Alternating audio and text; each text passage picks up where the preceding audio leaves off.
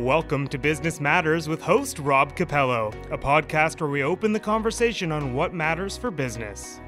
We would like to thank your sponsor, Valley First Credit Union, a member-owned financial cooperative serving the Okanagan, Similkameen, and Thompson. They offer a wide range of banking and investment services for individuals and families. Valley First also has a talented business and commercial team to provide the expertise, products, and services local businesses need to grow and thrive. Well, good morning, everyone. Welcome to our Business Matters live stream. My name is Rob Capello, VP Business Development at Now Media Group, and I'll be moderating today's session. We're live streaming on Zoom and on Facebook, so feel free to ask questions. I got a lot of stuff to cover today, but please do ask questions.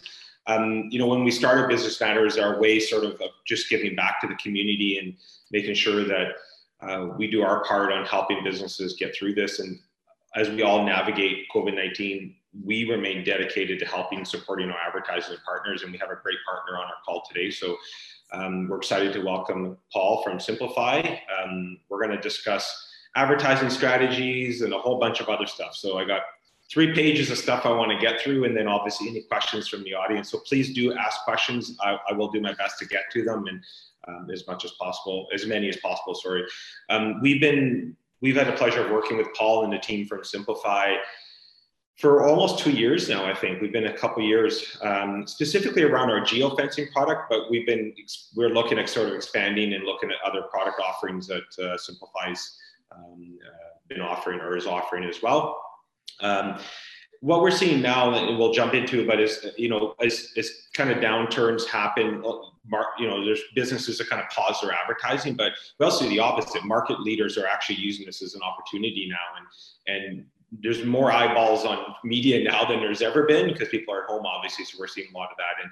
And the one thing that's great about Simplify is that it allows us to reach that audience locally in whatever environment they're comfortable in. Which is we all know people consume media in different ways. So we're going to talk about 3 main topics, but we're going to go all over the place a little bit at the end as well. But we're going to talk about driving online sales, increasing drive-through and to-go traffic. Obviously, a lot of businesses have moved to go or curbside pickups.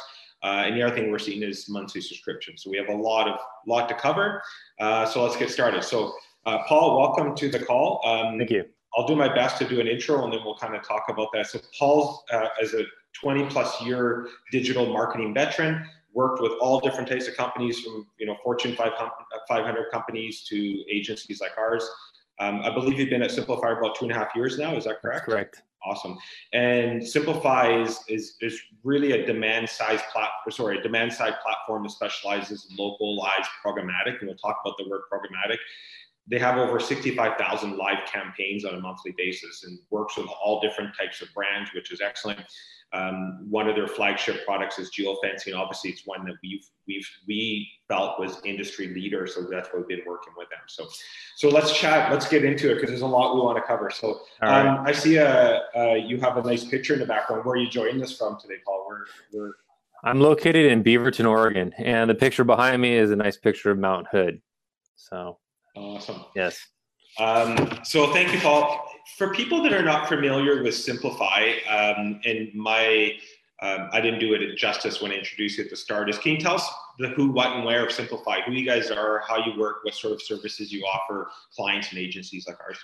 Sure. Thank you very much for the introduction, Rob. I really appreciate it. So Simplify is a demand-side platform, like Rob mentioned. But to simplify what we do, it is that we help clients find customers digitally, the right devices in the right places at the right time through display media and video media. We purchase all of our media for clients off the exchanges, and we are exchange agnostic. So we actually access over 24 different exchanges that provide access to media from publishers and video producers. And we run that media for our clients. And the key thing that we are able to do is the localization of campaigns, whether it be for a large brand that wants local flavor, or maybe it's that individual business that wants to support a local initiative that they're running. So we can do all of that. Yeah, and that's one area that I mentioned before that really, intrigued us, is the ability to really localize and talk to the consumer in wherever they're comfortable, wherever they're at. So one of the things we hear a lot is the word programmatic get thrown around. Can you explain to the people that are tuning in what programmatic is, what that term means? Because again, it's used a lot and maybe a little bit overused in the wrong way now. So can you maybe talk a little bit about that? We like a lot of terms in our industry. Yeah, exactly. So just a little bit of background about myself beyond my programmatic basis is that I actually came from the agency side. So I was trained in traditional media planning way back when. So the notion of programmatic in its essence is that we just use a lot of data when we're making our decisions on what media to buy on behalf of our clients. And that data can come in many forms. It can come in the form of behavioral data, such as what people are reading and what they're searching online, that we then look for people that have that characteristic as far as within their browsing or their cookie history. We also can actually target based on location data, latitude and longitude. We're one of the most precise companies when it comes to that, and that's why our geofencing is so strong.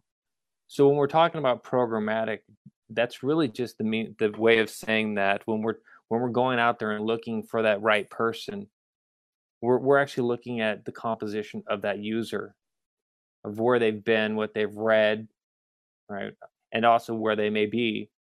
And then what we're doing is we're targeting those ads precisely to them at the right price. Right. Because we are actually bidding on media, and that programmatic actually adds to that as well.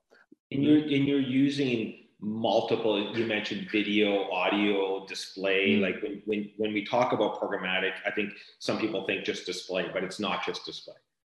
No, it actually is many things. Many things actually leverage programmatic. I mean, some companies actually talk about programmatic in the way that they target. Some people, don't. But in reality is that programmatic just means that you're using a lot of data in your decisionings, and data and the computing power is actually helping to run your campaigns, right? Instead of manual optimizations, manual targeting, things like that. The key thing about programmatic is it's not necessarily about where the ads actually end up. It's about who the ads end up in front of. So it's really key to know that, because it's not the context to the actual site necessarily. It's the context of the individual, right? And so the programmatic part is using all that data about the individual to target. And we do target based on display, or we offer display, both mobile and desktop, both in-app and in browser. We offer pre-roll video, which is this like your sports content that you go and you're watching sports at home now. And as you break into a commercial that's on that website, that pre-roll, mid-roll, that's what we provide as well. We also are one of the leading companies providing an OTT CTV solution, which is actually something that's really... Explain the OTT. Yeah. We love our terms, so can you explain OTT? We love our terms, yeah.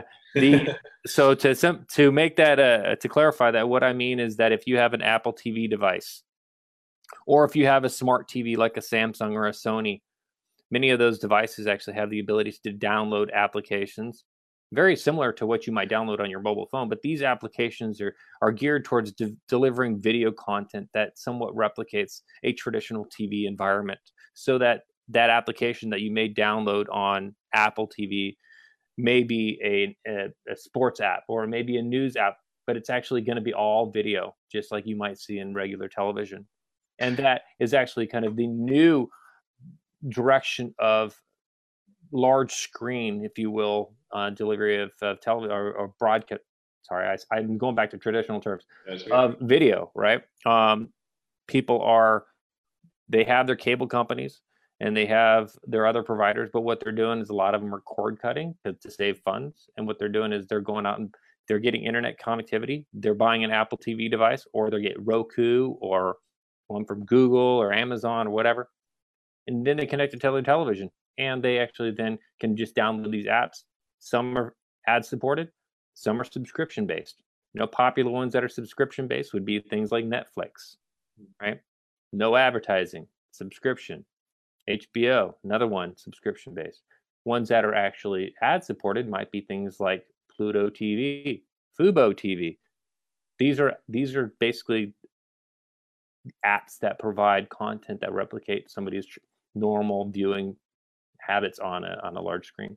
So what you're saying on that is that if I have one of these apps that's advertising supported, and we can deliver an ad specifically to that. I know in Canada we're not 100% just there yet on this, but we can deliver an ad to that household and the devices in that household using video and these, that, like you mentioned, these apps that you can download onto these. Yeah, you know, it's interesting, Rob. You know, it really does depend on region and adaptation or adoption, I should say, by the consumers for this. With everybody in a stay-in-place situation going on right now, this part of the industry, the connected television, if you will, aspect of the industry was already on the upswing. It was growing, and it was kind of eating away from traditional broadcast television. Yeah. But the stay-in-place situation, as well as the hit on people's income, has actually caused this to speed up a little bit more, and more adoption has created more opportunity for that. And even in Canada, I just looked at a campaign today. I actually didn't look at the region where it was running, so I apologize for that. But it is an auto-related campaign, and they're on OTT, and they're targeting within the specific city, and they have a budget of $20,000. Mm-hmm. So, I mean, it's not something you do actually have decent scale on OTT basis within Canada. Yeah. Do you guys dabble in the audio side as well? Like, because I know we've been seeing a lot of, again, as people are at home now, a lot of streaming audio. I just saw a stat, I believe that it was a podcast that Burrell did, and they're talking about, like, you know, TV. They expect, I believe, radio and traditional TV to be down this year, obviously, and you know, in digital, not a biggest growth as they assume, but still a growth. But audio is a big component of that. So, do you guys go into the audio when it comes to the products that you have? Well, we don't currently. Okay. As far as our roadmap, I don't know the prioritization of where audio is on our roadmap from our engineers. Our engineers are doing 6-week sprints to either develop new product or enhance existing product. Right. Part of our product is the usability of our platform. It's the delivery of our capabilities. It's what channels we actually can distribute to the ads to.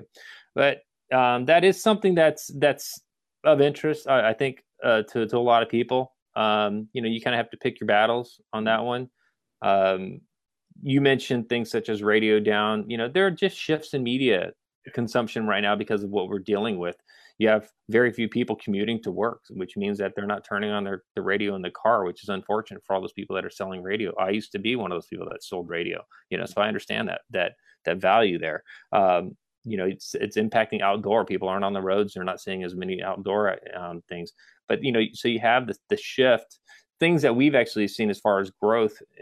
OTT is a big one, but also just the actual increase online activity, which does increase the marketplace for all digital ads.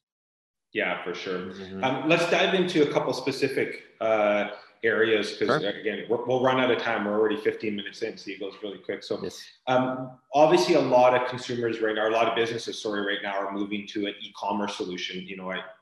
It's funny because I was talking with a local media consultant here in the market we're in, and saying, people are just realizing now, oh, maybe we should have had an e-commerce site, right? So it's heightened now, obviously, because people are at home and they're online shopping. So what are strategies that you guys use through your platforms when you're working with clients on to drive these online sales? But even importantly for me is tracking, right? So how do we track this stuff? So can you speak around how you guys are working with clients on the e-commerce solutions? And because you can build the product, now you got to drive people to it, right? So. Yes, right. Well, I like this when I deal with clients, and I deal with clients on all different types. I like to start from the end result back, right? The end result is the sale. And then what you have to do is you have to track that, because you want to be able to associate ROI with your campaigns. So what is involved there is basically you're going to have to put apply some sort of pixel strategy to the actual site so that you can actually track the conversion. And we do that on an ongoing basis. And most partners that are out there, most companies that play in the e-commerce space will do that. But the key thing about Simplify is that it's a one pixel solution. We place a pixel on the site and we program it on our end to actually maintain that, attract that function. What that's going to do is basically going to tell our models, that programmatic side that says, hey, we hit this goal. Let's go for more of this. Now, from a campaign perspective and connecting to that, Pixel is the best thing is going to be focused on anything that's delivered in a browser situation. And generally that is involved in two things. One is behavioral targeting. And that's in our way that we target behavioral, we have three ways. One is that we can target based on what people are reading, what they're searching, right? Which is great. It's great intent data. You want somebody that's going to be interested in shoes, running shoes, you can target somebody that's looking about, training and stuff like that. It's really popular right now. Yeah. You want to also include like site retargeting, because if somebody comes to your site, they do not convert, you want to be able to hit them again. It's another tactic that we apply to the campaigns. So behavioral and site retargeting are generally two aspects that we leverage for that. And are you seeing, I know right now, because people are stay at home, obviously a lot of people are, how is geofencing performing in this side of it? Because I think one of the things that I liked about the geofencing is I'm a big believer in ROI and tracking, and you hit the nail on the head. I'm strategy before tactics always. Mm-hmm. Are you seeing people being able to use geofencing still because not as many people are out and about? And the second part of that is what I liked about that is that you could track them. I could track to see if that user came into my physical location, but harder to do it with the online version now. So how is geofencing fitting into driving this traffic? Well, you nailed one thing at the very end there, which is that geofencing is not geared to drive online traffic. It's more of a physical traffic promotion, physical traffic monitor campaign kind of objective kind of situation there. Yeah. However, you're right. Geofencing has changed, as many things have changed with this pandemic. We've just had to rethink applications. Companies have become very nimble and become very creative. So our normal tactic for geofencing had been in the past to target competitive locations, competitive conquest. You're an auto dealer, let's go after your other auto dealers. Or if you are somebody that's, let's say, a Subaru or a lifestyle brand, then you target places where lifestyle is, like boats on boat ramps, that kind of thing. What we found now is that, and this is really key with the QSRs that got really creative, is that geofencing is now applied to like a radius around the business. So you're still leveraging the geofencing, but it's no longer competitive conquesting, or it's no longer lifestyle, because people aren't out and about, but they are in the neighborhoods. And so you can still geofence the neighborhoods. And the great thing about geofencing in general, but with us specifically, is that if you can find it on Google Map, you can create a geofence. Mm. And so if you are a QSR or you're an auto dealer and you want to create a radius and you think that people are going to come for service or come for food within like 2 miles, create a geofence with 2 mile radius around your business. Right. Leverages the same technology. You can track to people coming to your business based on that targeting, and it still does the same thing. Oh, excellent. Yeah, that's a good point, actually, because the parks are busy. I look out the window, I can see people at the park. So they're just physical distancing, but you're still trying to get out, right? That's right. Yeah, and they're still on their phones. Yeah. Yeah, and I think that's great.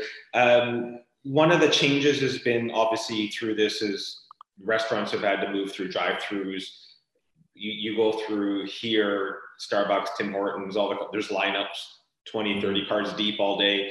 But they're also doing curbside pickup models where you can order online and we'll pick them up. I know Home Depot and so forth have that. So how are you guys playing in that space and helping drive awareness or business to clients that are having to move into that? Right. Well, I mean, it just shows you that these companies are very nimble and they figure out how to survive. I know it's challenging for everybody out there, but we had some companies here in Oregon that right when this kicked in, they went to nothing but drive-through. So and then our wineries here in Oregon are actually you order and you can pick up at the doorstep, so their doorstep, so which is great. The difference in those two things, it's really just an interpretation of how you actually implement the campaigns. If it's a drive-through, that's more of a visiting a specific location, right? Because you're going to go there and you're going to order at that point in time. Yeah. If it's a pickup in place or on place on the step, then that's more of an online action, e-commerce action, to where they're most likely going to submit an order in some fashion online, or they're going to go online and they're going to call somebody.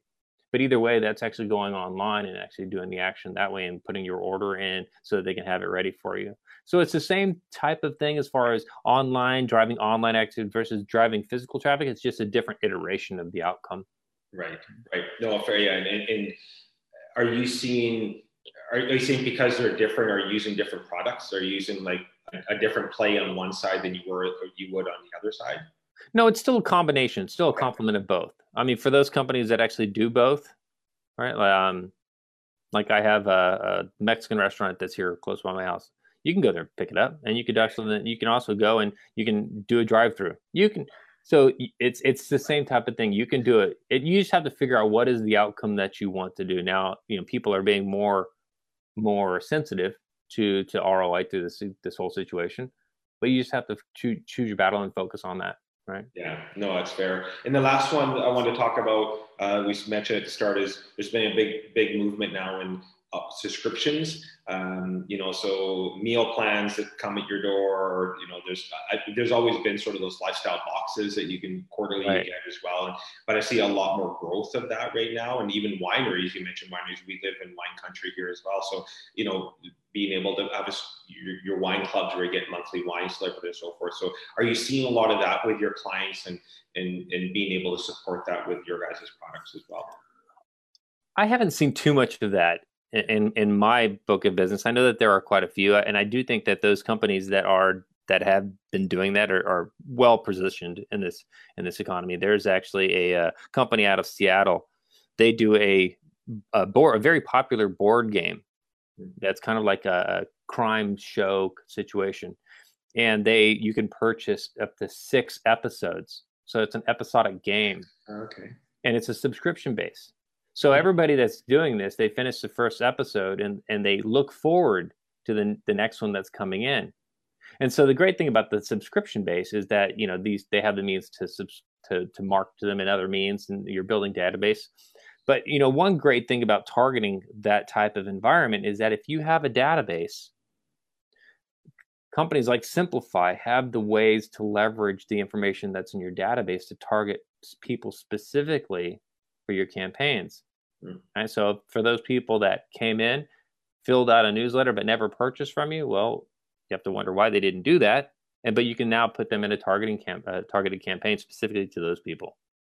So, I mean, that shows that what clients need to do as well is make sure they're building that database. A lot of clients neglect to put the effort into making sure they have newsletter, and that's why we do it. Like, I mean, we all get inundated by newsletters, but the ability to have that database, to me, is gold for a client, because that's I always say it's easier to convert a client that knows you than to get a new one, right? So you can integrate, once you have that database, integrate what you're saying is the power of the products like the Simplify has to market. So how do you do that? So would you do you directly market to Rob because I'm on the list, or do you find more Robs out there that live in the community? Because birds of a feather flock together, and if I live in usually a neighborhood that's people that are similar to me, is that sort of what you're talking about?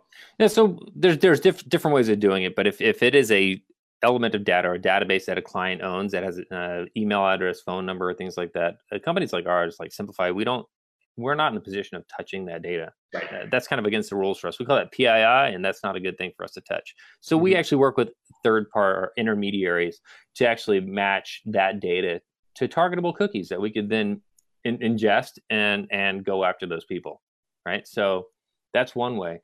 The other way is, correlation, like you're talking about. If you know that there's a certain area that has, let's say you're a BMW dealership and you know that there's areas that have high net income, well, you can geofence those areas as well, or create just a general targeting zone around those areas. Right.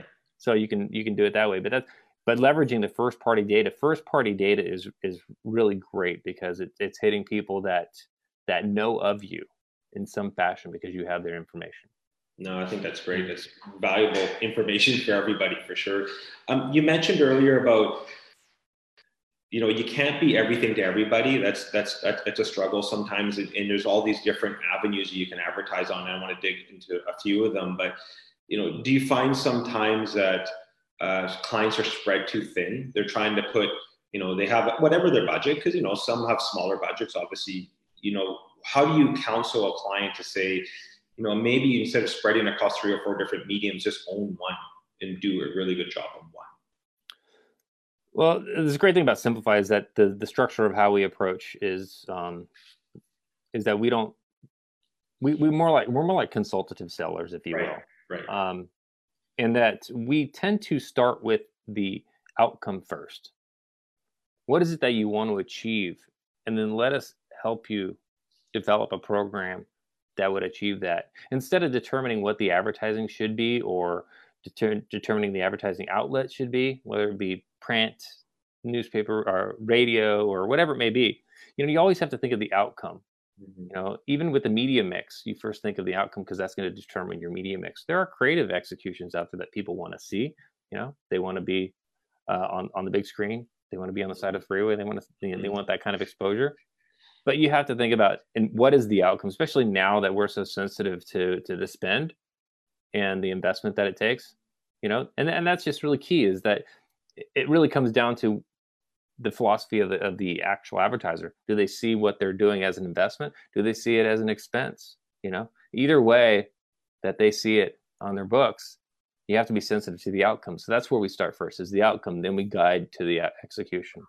Yeah, no, and that's a valuable insight. And I believe in that too. Is, again, I mentioned for strategy, for tactics, and trying not to be jack of all trades, master of none, as well as trying to really, once we understand the goals, then we can go. Then it's easier to find the mediums. Right. I mean, there are times and places where you have to take many things into account. Let's say that you're doing some co-op, and maybe there are co-op rules that direct you to be in a certain channel. Right. But we take those things into account when we're making our recommendations. But again, it is, what is the ultimate outcome? Yeah. Mm-hmm. So we talked a couple weeks ago, I think, you and I, and I loved your take. One of the things I'd ask you on the call was, Google, Facebook, Amazon, big players, obviously, take a lot of, Amazon less in our market, but take a lot of dollars out of the market, and they are a dominant force. And we find like a lot of clients will just plow all their budgets into Google, Facebook, specifically, or in the Canadian market. Like I said, Amazon is starting to be a big player for sure. Yeah. But for me, that doesn't support local in my mind. Yeah. It also, I argue, that sometimes isn't the best result. I think people just are followers and say, well, everyone else is doing Facebook and Google, so I should as well. But I love the way you explained Google and your major analogy to the phone book. And it really stuck with me on how the evolution. And could you maybe dive on that a little bit? Because I think it's valuable insight for people that are listening to this. I thought it was a really good way explaining on your take on Google when it came to that. Sure. So we had a pretty lengthy discussion. So we got to this point through our discussion, but to summarize it, we were talking about, the implications of people partnering only with Google. And the evolution of the relationship that some people have with Google is one where it's a great one. They start with building their site, so they want some analytics. They get Google Analytics. They see that they don't have much traffic. Then they enhance with them SMS, search engine optimization. Then they want some more, and so they go to search engine marketing. And both of those are great, but those are like core to business elements, which is that just same thing as if you were to create your business like in the 80s. Right. As soon as you create your business, at least here in the United States, you go your numbers published in the white pages. So that's kind of like SEO right there. You're not paying for it. It's just something that's organic. And then if you want to be something a little more situational, let's say you're a plumber and you want it to be, if somebody's going for that resource and they're going to go look up plumbers, what plumbers can I go look up? They would go back then, they would go to the yellow pages and look at plumbers. Well, what do you do now? You go to Google or a search engine and you look up plumbers. I just did this the other day because I needed a water heater. I went and looked up plumbers. It serves a great purpose for that matter. Well, that's search engine marketing. Both of them are very situational, right? I wouldn't say they're not like seeding type of advertising, right? Where the advertising in its essence is to persuade, it is to motivate. It's to differentiate, all those things that advertising actually does. And that's a lot of it is related to display. A lot of that related to video that actually does that. We actually do connect to some of the similar KPIs as SEM, right? But ultimately, what we're doing is we're kind of seeding it in the mind. This is a dynamic of why people don't click on banners, right? That's just the nature of it. But those banners impact people. And then we see what happens is that when they see those banners, the SCM results actually start increasing, the SEO results start increasing, just the organic traffic to the site. And so there's a carryover value, what we call view through value, to the advertising. And so that's really the big differences between all of them. And then, you mentioned Amazon. I mean, Amazon to me is, if you're a storefront and it's kind of similar as like you just going and buying a place in a mall, if you're selling that type of product, it's perfect. Facebook is social. I mean, we don't do social. So, I mean, there's a good place for that. Again, it's what's your overall outcome that you want to search for, Yeah, I think that was I love the way you framed it between the white pages and yellow pages, and the fact that advertising, people that are going on to Google have already made a decision of what they want. You want to talk to them before they make that decision. And we do a lot of work with professional services, so a legal, where I always say, I might not need a lawyer for the next 10 years, or I might need a lawyer in the next hour, right? So you want to make sure you're top of mind when that happens. And I think we discount display ads because we're not seeing the click-through rates that display used to, but the brand awareness that it brings to your company and positioning you in that expert or in that industry leader is so important for when that decision is being made by the consumer. That's right. It ties into the behavioral targeting manner, which is, let's say you're a floor company providing tile or hardwood floors, and you want to hit those people that are going to be your customers. Well, do you want to hit the people that are already actually in market looking and visiting your competitors? Or would you like to hit the people that are in the early stages and affect their decision, get really in there, which is basically on a keyword basis, we can target those people that maybe are going from a home equity loan, that are looking at faucets, that are looking at windows, that are looking at contractors to rebuild bathrooms, or to do any other type of work. That's the type of stuff that we can actually target on based on the behavioral keyword approach. And so we can hit people. In some cases, we can actually target people before they even know that they're in the market for getting a sink, but they're going to get there. Right? Yeah, it's interesting because it's not an exact science with advertising, but we have a client, we have clients that we do an intercept survey every year and ask where people have seen our advertising. And I believe top 2 was bus ads, but we've never ran bus ads for this client. so you don't know where it comes from. I mean, people make usually decisions where they've seen the brand multiple times before they actually make that decision, in what they're going to do and how they're going to buy. And that's right. That's 100% correct. Yeah. So talking about these platforms like Google and Facebook, obviously they're a lot of people put dollars into them now, but there's a decline. I mean, people aren't spending as much money on advertising used to. Are you guys seeing a decrease in what it costs to buy advertising? So are you seeing a lessening of that, or has it been consistent no matter if it's a downturn or not?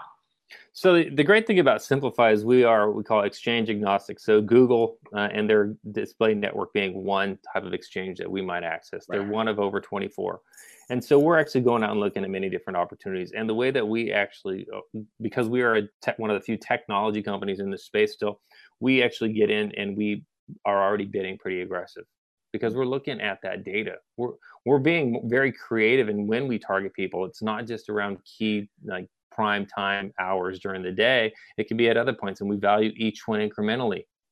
Well, what that does, it means that our aggressiveness actually does pay off in the marketing, but it also means that we're already aggressive. So we're not seeing rate decline. I've read some things on the market, on a lot of the industry trades that some people are, but we're not seeing that. And I think that the rate decline could be impacting people that are selling directly.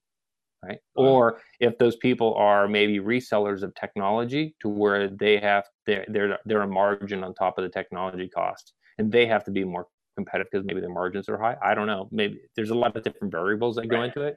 Right. But as far as the CPMs from the exchanges, when we quote our CPMs, we're looking at the last exchange rate. So think about buying a stock on a stock exchange, right? When you go buy that, you want to look at the last price that it was purchased. That's what we're looking at. And so we try to keep our CPMs pretty aggressive already. So there's two things on there that come up for questions for me is, One is, you say there's 24 different exchanges you guys work with. What, a client might make a comment of saying, well, Google's the biggest one. Why would I want anything else other than Google? Can you speak on that? And the other side is, well, why can't I just call Google myself? Why don't I just deal with Google myself? Like, what advantage does a partnership, whether you're saying you're negotiating CPMs and looking options, what advantage would working with a company like you over my do-it-myself model that it would be? Yeah. So maybe we can tackle about the Google first and kind of talk about the do-it-yourself models. So Google has a great interface, great do-it-yourself models. I mean, I've put myself through the training, so I've seen it. I mean, it's good stuff. So they started out in the SMB market, and with Google search, and with the SEM stuff, and I'm talking about from a small to medium business perspective, not for like the larger clients. Because if you're a larger client like a Pepsi or somebody like that, you're going to be assigned a Google rep, and you're going to have that. But for the majority of the people out there, you're going to have to work through their interface, and you're not going to get the same customer service as those larger companies, right? Well, so when you're going through the thing that I find with Google is that most small and medium business that are out there, they did go up to the SEO, SEM ranks to get to Google, and they see the Google Display Network. They're like, hey, I'll buy an ad buy through Google Display Network. Well, what they're doing when they're doing that isn't necessarily leveraging a lot of the dynamic nature of programmatic, right? Dynamic pricing, learning from data. Some of this aspect is manual. There are some tools within Google that can do that. But they're not, a lot of times they're not leveraging the individual nature of all the data elements that can be targeted. Right. But on the exchange perspective, when you're looking at just Google as that exchange, think about all those small to medium businesses that went up through those ranks, like I just said, and they're putting all the demand on Google. Well, the publishers that are out there that are making money apply to multiple exchanges. And so if you could find a similar opportunity for that user that you want to target through another exchange and not have to tap the Google exchange and deal with that demand, right? Right. There's a lot of opportunities that are in it. So it's really great to be exchange agnostic, because it does open up different opportunities, different avenues to purchase the media using different types of data. Well, it's interesting because I'm a big believer too, is that everyone consumes media differently as well, right? So you said it at the start, and I think I shouldn't have skipped over it, because it's very important that sometimes clients worry about, well, which app will this ad be on, or what site would this be on? To me, it doesn't matter. It's the user that's the big concern. If you're talking to me because I'm playing Angry Birds and that's where the ad is, but that's what I'm playing on, well, you just want to talk to me. It doesn't matter the website or the app that it's on. I mean, that's really what it comes down to, is that you could reach the individual. Like I've heard, and I think it was one of your guys' podcasts saying that, you can talk to an individual, like one person if you had to, which is so powerful as compared to, again, why we're seeing probably, a lesson in traditional media is because you can't be as targeted, right? So right. I mean, that's really key. I'm a big runner, and so I'm looking at different types of shoes, but I also like to cook, so I might be looking at a recipe site like Cooking Light or something like that to get a recipe. And on that website, if their inventory is actually accepted to the exchange, I may see an advertisement for Brooks running shoes or some other brand that I use, right? So it's really key to actually be able to understand that it's not necessarily the endemic nature of the ad. It's not buying site direct, right? It's actually buying based on the data that represents that user on the other side of that screen. And I will say, though, that we do have the means to do endemic category type of buys. So if somebody wants to be on, athletic nature sites, we can do that, but it's not a standalone tactic. It's usually one that kind of complements others. And usually we allow for optimization between the two based on the desired results that we're hunting for. Right. So that's we try to keep campaigns fluid in that manner. So that's really important. Yeah, that's great. Thank you. We're about 20 minutes left, so I told you it was going to go really fast. And again, if anyone has any questions, please do ask. I have a lot that I want to get through, but I'm happy to jump in and answer questions as well. So a couple of things I want to talk about is we haven't really talked about coronavirus, to be honest, but I do want to talk about, are you seeing what's happening right now, the pandemic, is it impacting marketing performance? Are we seeing lower click-through rates? Or I know there's more eyeballs, I get that, but is it affecting in the last 60 days or 30 days because you guys do consume a lot of data and see a lot of campaigns, is it affecting click-through rates and performance on ads? No, I haven't seen on any of the campaigns that I run. I haven't seen, and I have hundreds that are running. I haven't seen any decline on click-through rate. What we have seen is an increased time on screen. That's really cool. It doesn't really affect the nature of pre-roll video or the large screen connected television video. The thing about pre-roll video is that you have the ability to watch a video on a website, and then you're going to click. A lot of people want the viewing, the completed video rate to be really high. Mm-hmm. But if it's actually good creative, why would you want to stop somebody from clicking on that ad to go someplace? Mm-hmm. So in that instance, it's pretty stable around like a 60% completion rate with a good click rate. Now, connected television, the thing about connected television is it's non-skippable, but it's not a clickable environment, right?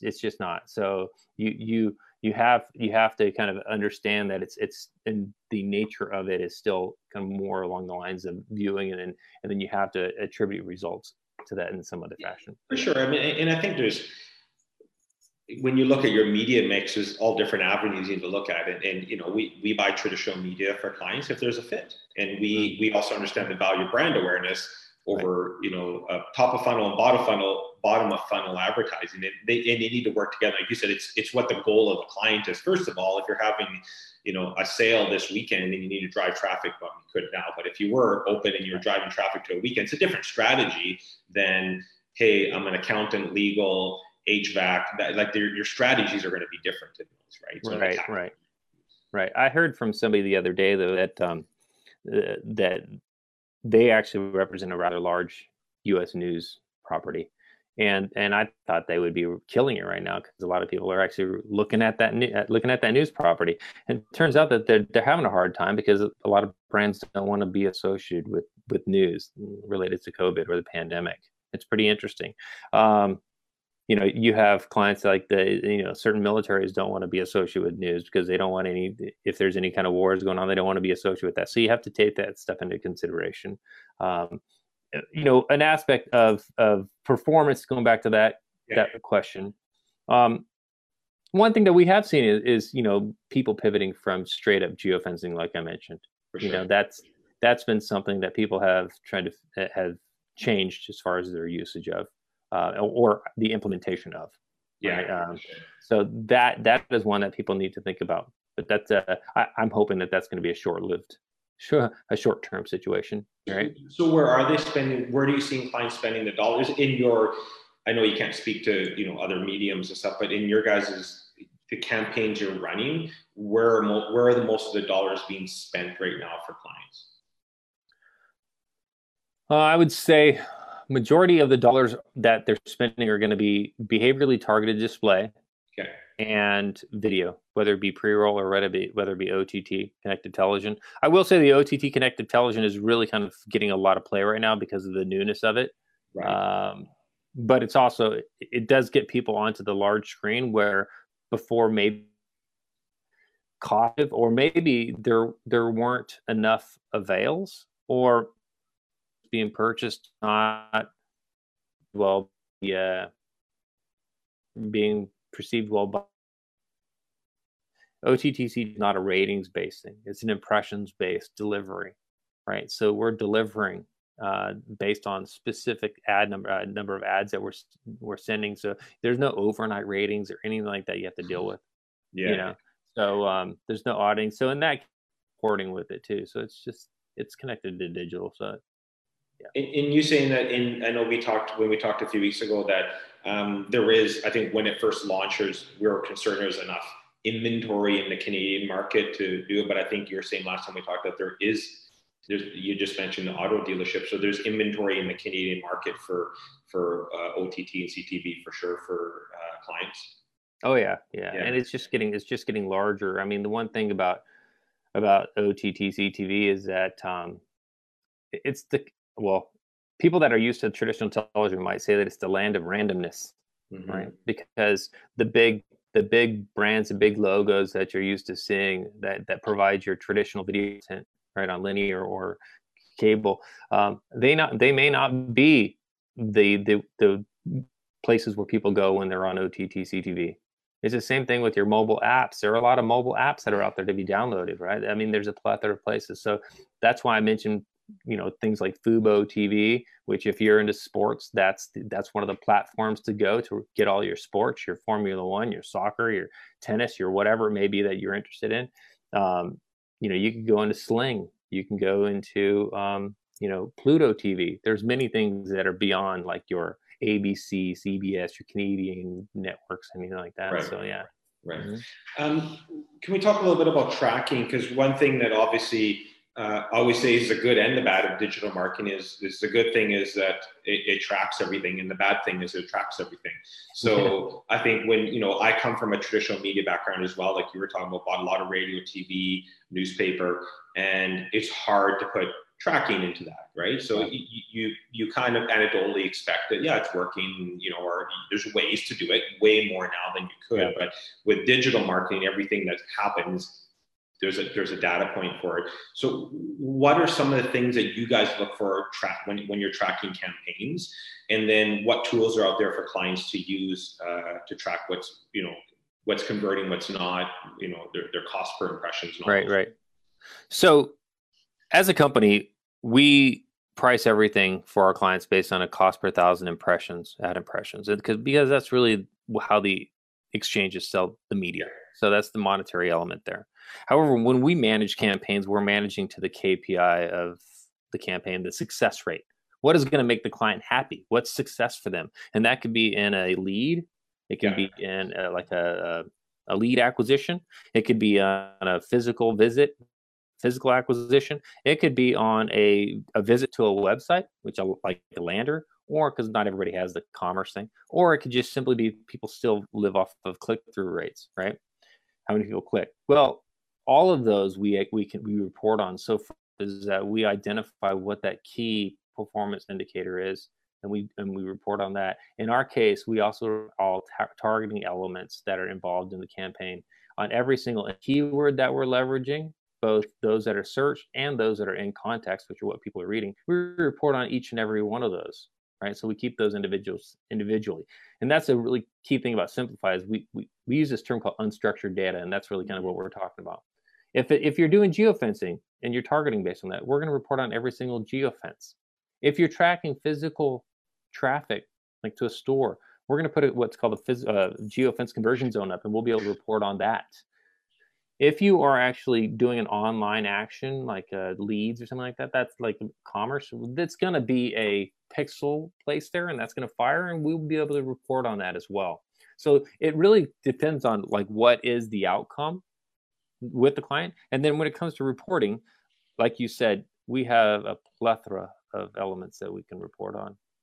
And what we do is we actually work with each and every figure out what they want to see in their reports to provide that report, make sure that the report has value and in the format that they want, whether it be data-rich Excel, maybe it's something that they ingest in their database, or maybe it's a really image-rich PDF, whatever it may be, what provides value to them, we're going to work with them to do that. And do you see other, at Google Analytics is the one that most clients use. Is there other sort of tools that clients can use to monitor tracking themselves outside of what, you're providing? So if they're doing other things themselves, is there other tools or software that they can use? Yeah, Google Analytics is a predominant one for a lot of small to medium business clients. When you get to the larger clients, they're gonna have other reporting platforms that have heavier lifting, like from the likes of Microsoft, or maybe it's Adobe or Oracle or whatever. But the key thing with, say, Google Analytics is just understanding how it plays with partners that are outside of Google. Google is a little bit biased towards everything that starts with a G. They've done a great job. Just need to figure out how to set up campaigns in the right manner to actually be able to digest the information, make sure it correlates well with with Google stuff because it doesn't always line up. And you Right. just need to know that. So we consult with a lot of clients. Okay, you're using Google Analytics. Oh, we have experience here. Here's a healthy way to set up your campaign. Yeah, fair enough. We're down to about our last 10 minutes. I told you I was going to put you on the spot, so I'm going to do it. I want to talk about a little bit of just around a couple of verticals and some ideas on how they can integrate some of the products that Simplify has and how and maybe some best practices that you've seen. You mentioned wineries. So we're in the Okanagan here, we're in our Thompson Okanagan, lots of wineries, or wine country. Obviously, they're affected because tourism is down, obviously, but they've moved on to e-commerce, so forth as well. If we talk about wineries, what are ways you're seeing some wineries use your guys' software platforms or your technology? Sure. The first thing is understanding your customer base, right? Those people that are into wine, there are those that just don't care about what wine they want, and they're going to just simply go and buy wine, right? Very much an e-commerce kind of situation. Yeah.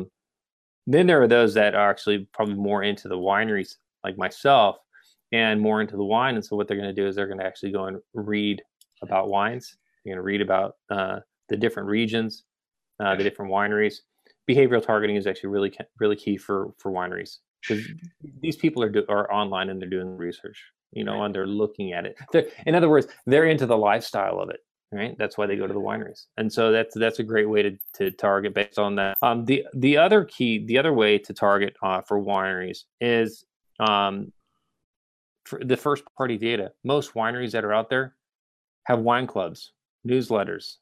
And if they don't, they should, because that's the key thing for most wineries that are successful. But they should be leveraging that data. So instead of doing it simply a newsletter basis, do it in an advertising basis. You can leverage that data. Excellent. Next one, restaurants. So we'll kind of stay in the same service industry. We talked a little bit about it. Restaurants here have moved to pickups and delivery, but they're slowly starting to open again. There's in British Columbia, there's a restart plan in restaurants. They're still, talking about how that's going to look and how many people are allowed. So I'm a restaurant. How can I use Simplify's products to drive traffic to my either online or offline for restaurants? Yeah, so restaurants, there's kind of an immediate nature for restaurants. For instance, Saturday in my household, since we're staying in place, is kind of our takeout night. Yeah. And we start looking for what we want on generally Friday, because we have to have consensus, and there's 4 of us, and it's not always the easiest thing to come to. So we spend a little bit of time. So the online nature of, what people are looking at is really key. That still plays in it. But, with restaurants, they also have a certain radius of business. I'm not going to go beyond probably 5 miles around my house right now to go to a restaurant. Right. So know that there's a radius of business, and that lends itself to geofencing. Right. So, or you can just do a simple radius around your location and target based on that as well. If you really want to just broaden yourself out, because there are some restaurants out there that may not be specific to a type of food. Maybe it's a place that has brunch, or just your general lunch fare. You could do a general radius and kind of hit those people. But you also can day part it, based on different types of things. That's one thing that a lot of people don't think about when they're doing programmatic, is that you still can day part it. If you happen to have if you're locked into a specific offering time frame. So I actually wanted to ask you a question about day parting, and traditionally prime time is sort of like after dinner in traditional media. So that, TV, I would say, not traditionally in TV. And I do have a couple of the verticals I want to talk about, but are you seeing shift in that? Like, because people are home, or is there such thing as day partying now? Or are people just consuming media all the time? Are you still seeing specific spikes at certain times of the day when people are actually consuming the media? Well, you tend to always see a spike in anything of browser activity during like work hours, even though people are still at home because they're still on the computer. They're working like we are right now. Right. Other than that, day parting, it hasn't really. I mean, it is a thing that we can do. I won't say it's a big thing. It is a tactic. Yeah. What happens when you apply these tactics sometimes is that you do have to take into consideration the cost impact on it, because now you're limiting your delivery. And so whenever you put those constraints on it, you're affecting your supply and demand. So we just have to understand that and figure out, like, okay, well, what if that's where you necessarily need to be locked into? What is it going to what is that cost there, instead of allowing the data, the programmatic side, to make those calls. Yeah, so there is the ability, if a client wants to, what we're saying is if you just want to advertise between 5 p.m. and 10 p.m., you can do it. Right. So there's the ability to do that if it's the same thing as saying, it's the same thing as I only want to advertise on the weekend. You just have to realize that doing that is it's no longer just leveraging open programmatic decisioning and letting us find the right user at the right time. Right. You're dictating it, so it does impact a little bit. Okay. The other one I want to talk about is I'm going to professional services, so legal, accounting, whatever it may be. That those markets, we've used geofencing actually in the legal side very effectively. But what else have you guys seen on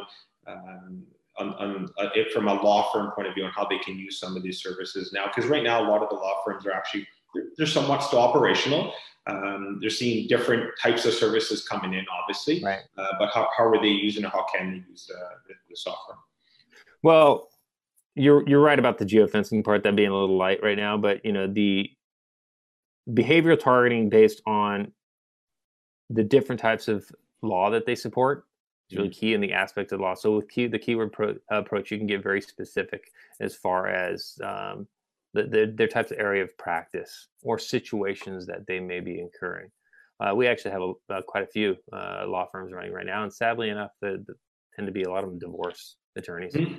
It's really sad, but you have there are situations that they're running. So you need those keywords based on what services they can provide, and also the situations that you may be dealing with. That tends to be the type. Yeah.